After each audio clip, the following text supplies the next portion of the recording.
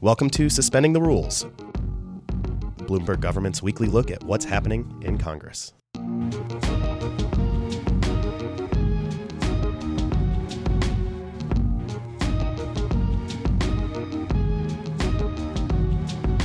Hello, welcome to Suspending the Rules from Bloomberg Government. I'm Adam Taylor from the BGov Legislative Analyst team. And I'm Adam Shank. As those of you who listened last week will know, Congress is in recess until after the elections next month. So we're using this time to get a handle on what we might see when lawmakers return to Washington for the lame duck session. They've only planned 4 weeks of legislative activity between Election Day and the end of the 115th Congress, but there's plenty for them to try to take care of. As of this weekend, one item on that list looks like tax cuts. In fact, over the weekend, President Trump said he's looking at middle-income tax cuts before the election. Here to talk about what that proposal might be and the rest of the lame duck tax agenda in Congress is legislative analyst Sarah Babbage. Hi, Sarah. Hi, thanks for having me. So what's going on with this pre-election tax cut the president mentioned over the weekend? Well, what the president mentioned over the weekend is really the first time we're hearing about this. We haven't heard anything from Republicans in Congress beyond the tax bills that they've already been working on. It's not clear that there's really a lot of appetite for additional tax cuts at this time, especially after the news came out last week that the fiscal 2018 deficit rose to $779 billion,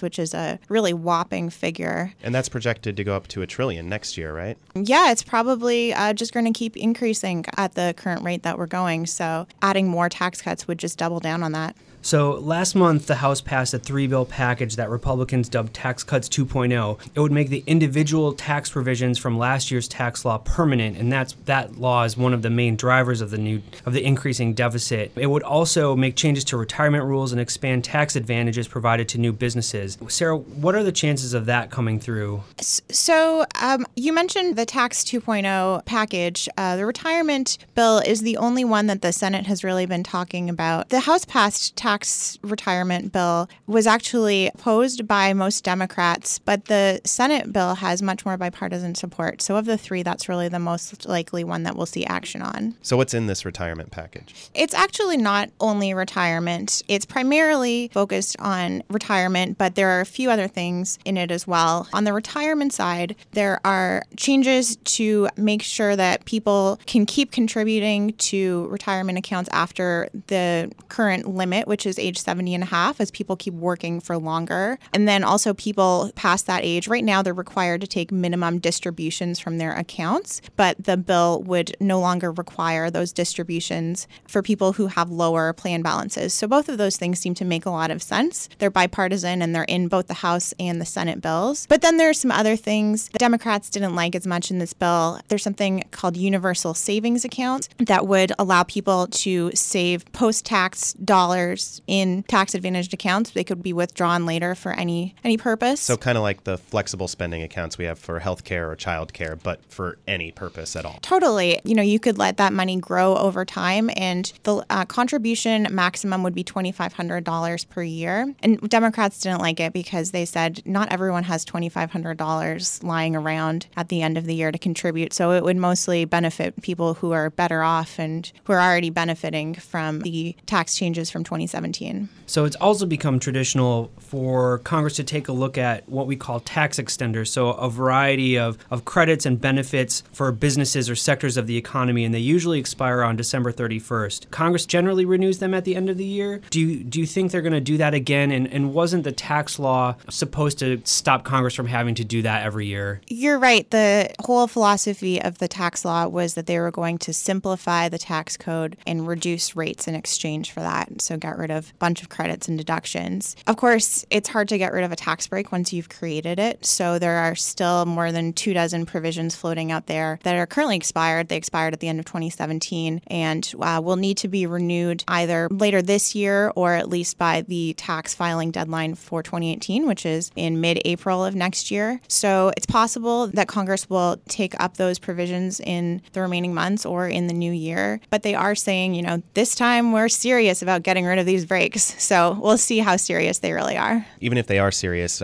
tax reform in the 80s under President Ronald Reagan got rid of a lot of these kind of tax-favored industries or businesses, and they crept their way back in over time. Yeah, I think that's what happens with the tax code is, you try to simplify, and then an industry needs a break, or a politician needs a boost from an industry in their district, and so you gradually get more complications in the tax code. And I think there has been a genuine effort in Congress to try to pare these back. So a lot of the provisions were made permanent or eliminated after 2015, but there are still some hanging on. That includes things like deductions for mortgage insurance and tuition as well. All right. Thanks, Sarah. Stay tuned. We'll be back in just a moment to talk healthcare.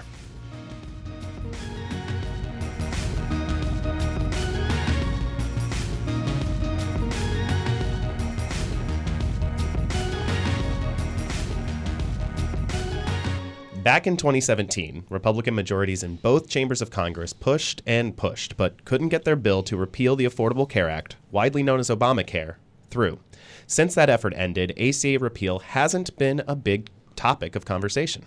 Well, that's changed since last week when Senate Majority Leader Mitch McConnell said that ACA repeal could be back on the table after the elections, and Democrats have been putting healthcare front and center during the midterm campaign. Specifically, they're talking about insurance coverage for those with pre-existing conditions like asthma, pregnancy, or cancer. Legislative analyst Daniel Parnas joins us now, along with longtime Bloomberg Law and freshly minted Bloomberg Government health policy reporter Alex Roth. They join us now to help break this down. How's it going, guys? Hey. So for those of us who aren't knee-deep in healthcare policy, can you give us a quick primer on the pre-existing conditions issue? What does the ACA require? How are Republicans trying to change it? There were a lot of insurance rules imposed by the Affordable Care Act related to benefits and coverage. 3 to note regarding the pre-existing conditions essentially comes down to both requiring coverage and the cost. So the Affordable Care Act said insurers have to accept everyone who applies regardless of their health status.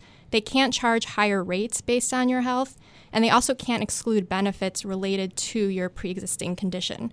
What we've seen from Republicans in their repeal efforts in 2017 is sort of tackling more the price side, the cost side of things. So they would still require insurers to cover everyone who has a pre-existing condition, but it did pave the way for states to allow insurers to charge more based on your health status. There's also a new effort this year from Republicans that sort of address the issue in a slightly different way. Instead of saying that insurers could charge higher rates, they're saying they must still cover people and charge everyone the same premium, but they could exclude your pre-existing condition from your coverage. So it really comes down to how you define protections. So in that proposal, they couldn't exclude people for pre-existing conditions, but they could exclude coverage of those conditions. Correct. And that latest bill was in response to a lawsuit brought by Republican state attorney generals led by Texas, which is saying that ever since Congress repealed the penalties associated with the individual mandate as part of tax reform, that the whole law basically shouldn't stand. And it should be noted, I think it's kind of important that the past year has kind of proven the popularity of these protections from a political standpoint. I mean, this is really what sunk the repeal bills in 2017.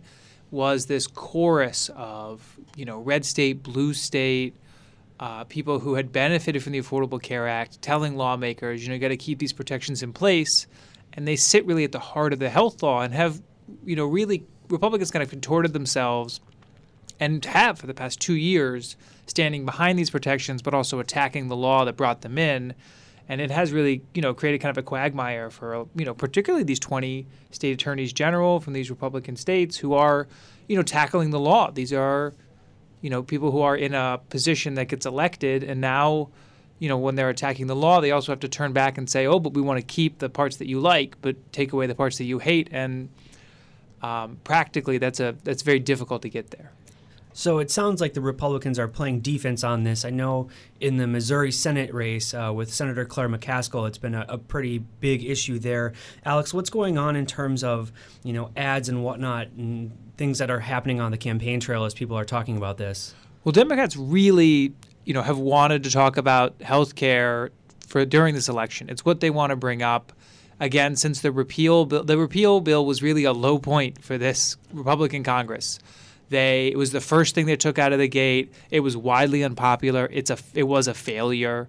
I know they don't always string it like that, but it's this sense that Democrats want to bring this up constantly. They want to talk about this because it's really one of the most unpopular parts of the Republican agenda, and that is the repeal of Obamacare, and particularly in Missouri, where Josh Hawley helps lead that lawsuit. Claire Murkowski wants to bring that up. She wants to make that a huge point because it's something that people across the country have proven to care about.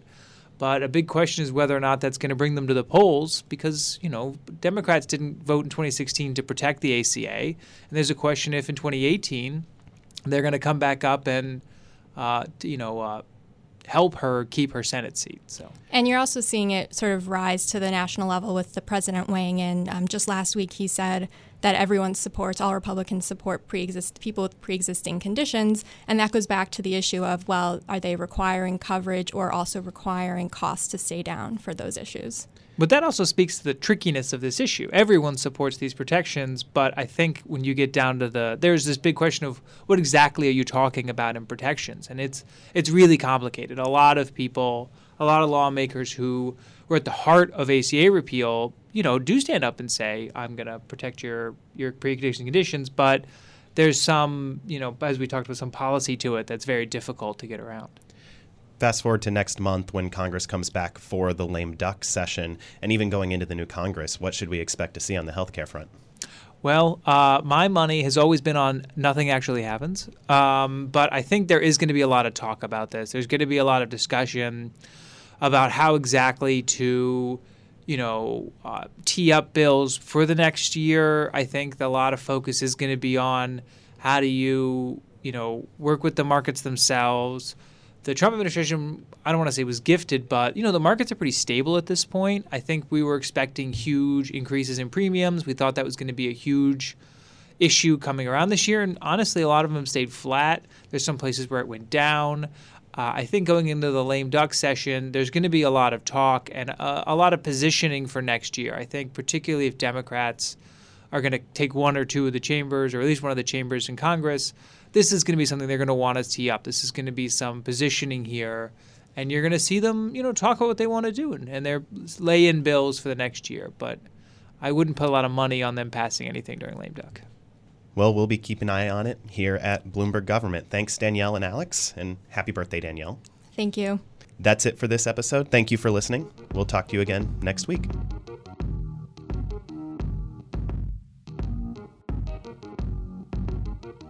Thank you for listening to Suspending the Rules. Be sure to subscribe on iTunes or SoundCloud. Find out more about the topics we discussed today and a whole lot more from Bloomberg Government at about.bgov.com. You can also follow us on Twitter @bgov.